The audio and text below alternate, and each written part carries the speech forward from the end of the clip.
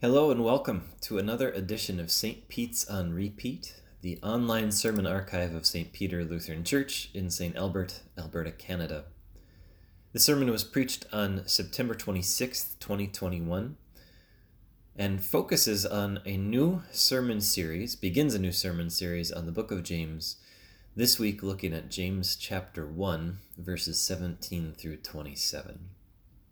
James writes, "Every good and perfect gift is from above, coming down from the Father of the heavenly lights, who does not change like shifting shadows. He chose to give us birth through the word of truth, that we might be a kind of first fruits of all he created. My dear brothers and sisters, take note of this. Everyone should be quick to listen, slow to speak, and slow to become angry, because human anger does not produce the righteousness that God desires. Therefore, get rid of all moral filth and the evil that is so prevalent, and humbly accept the word planted in you, which can save you. Do not merely listen to the word and so deceive yourselves. Do what it says.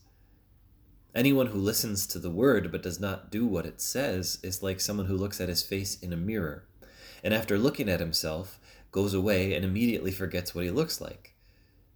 But whoever looks intently into the perfect law that gives freedom and continues in it, not forgetting what they have heard but doing it, they will be blessed in what they do.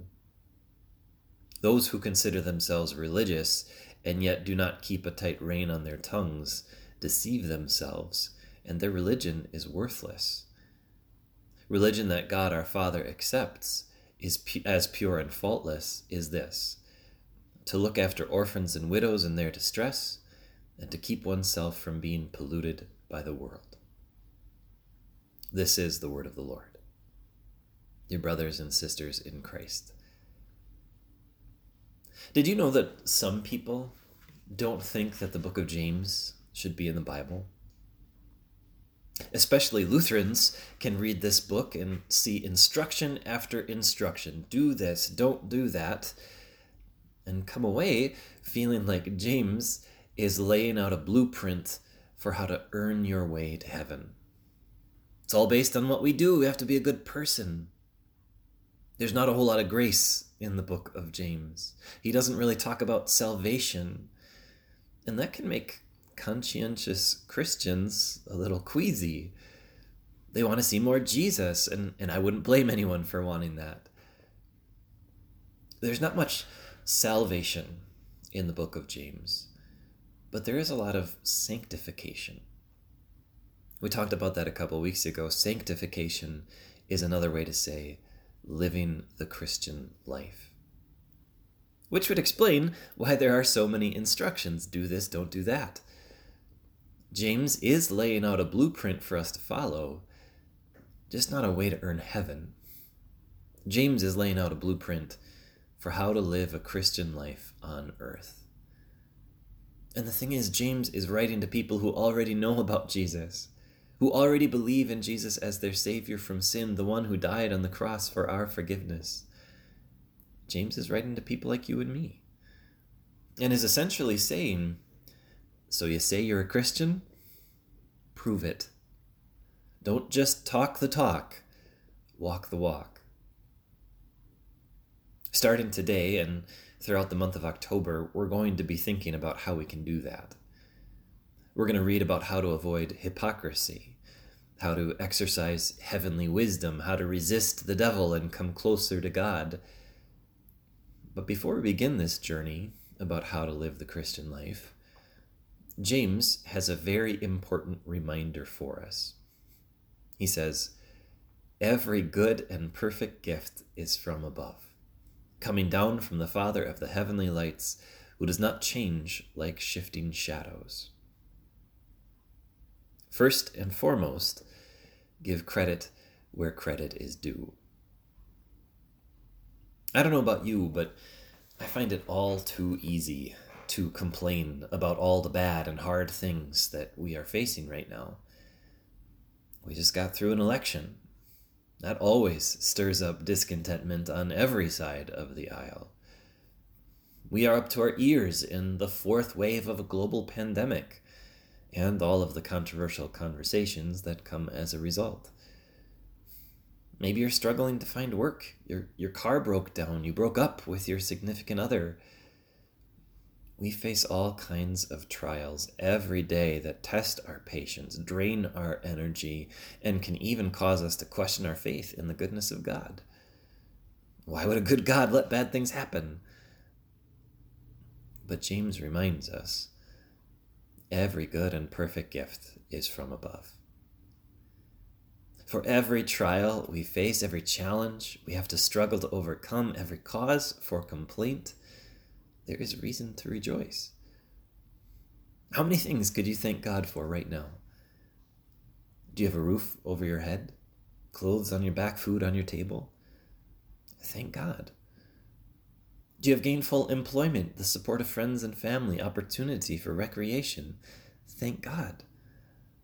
God gives you all kinds of good gifts day after day. His mercies are new every morning.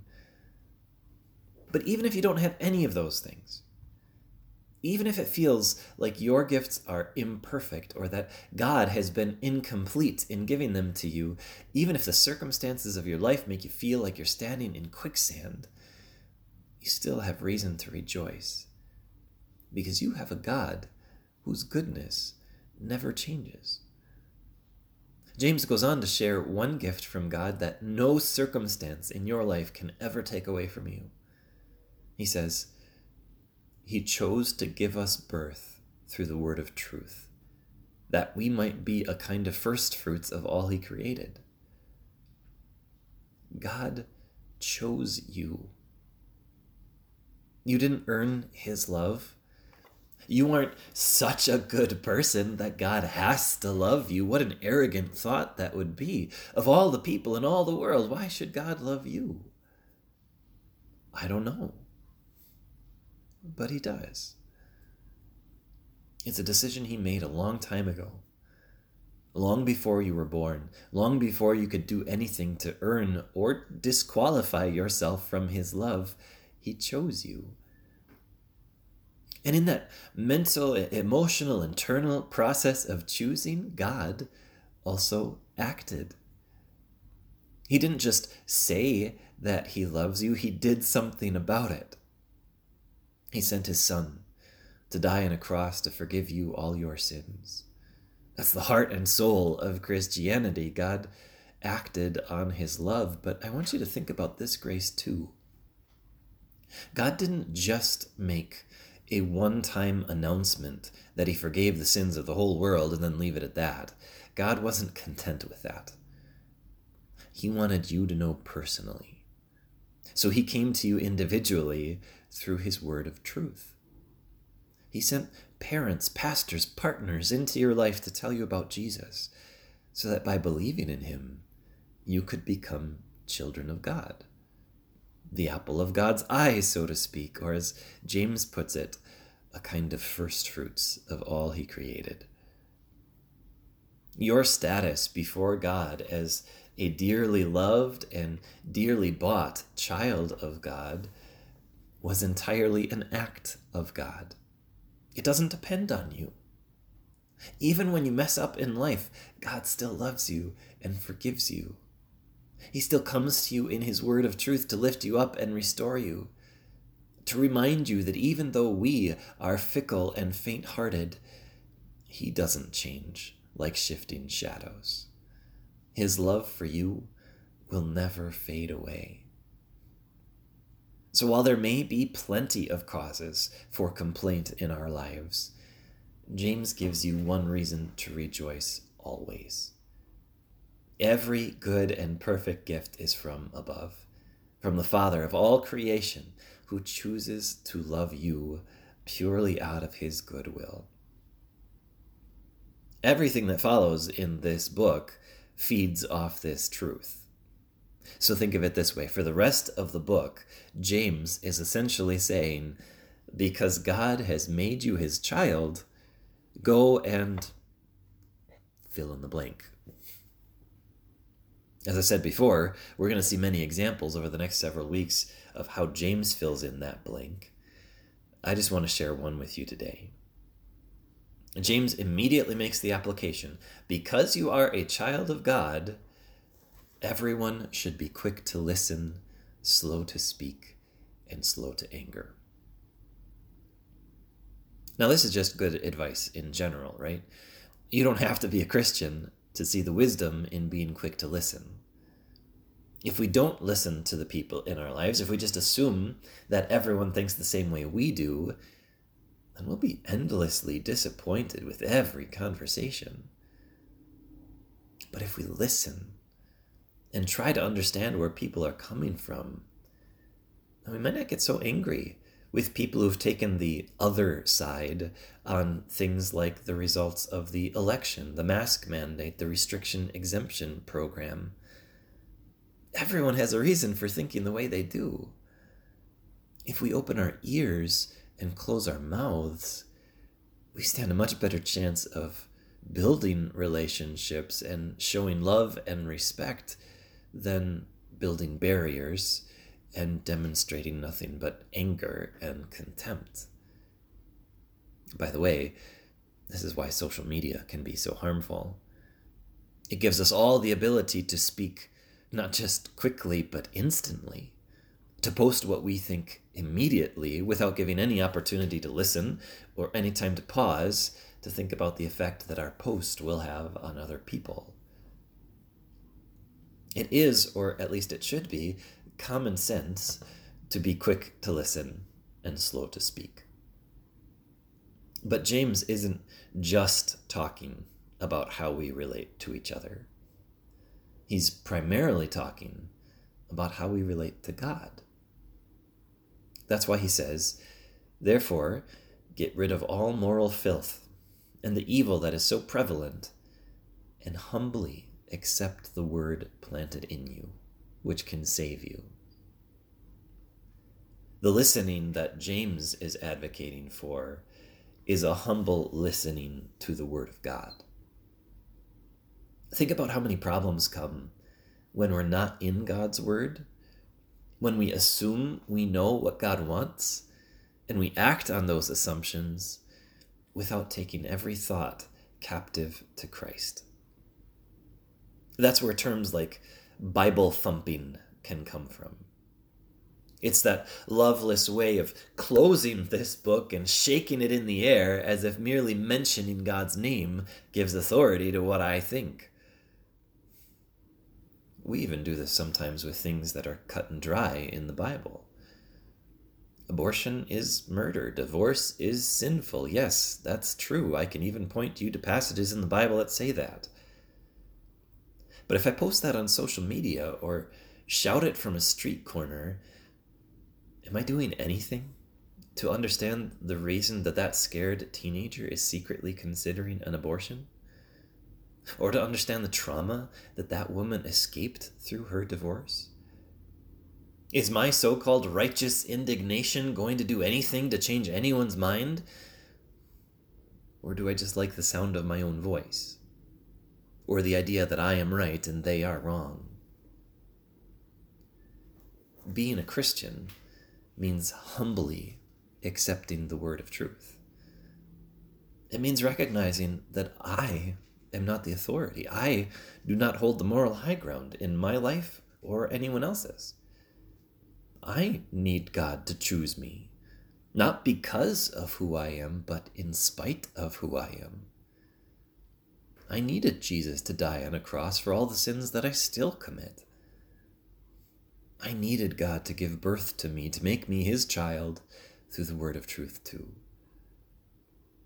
And if I needed that, that's what the other people in my life need too. They don't need to hear my voice. They need to hear God's. And the only way they can hear it through me is if I keep a tight rein on my tongue.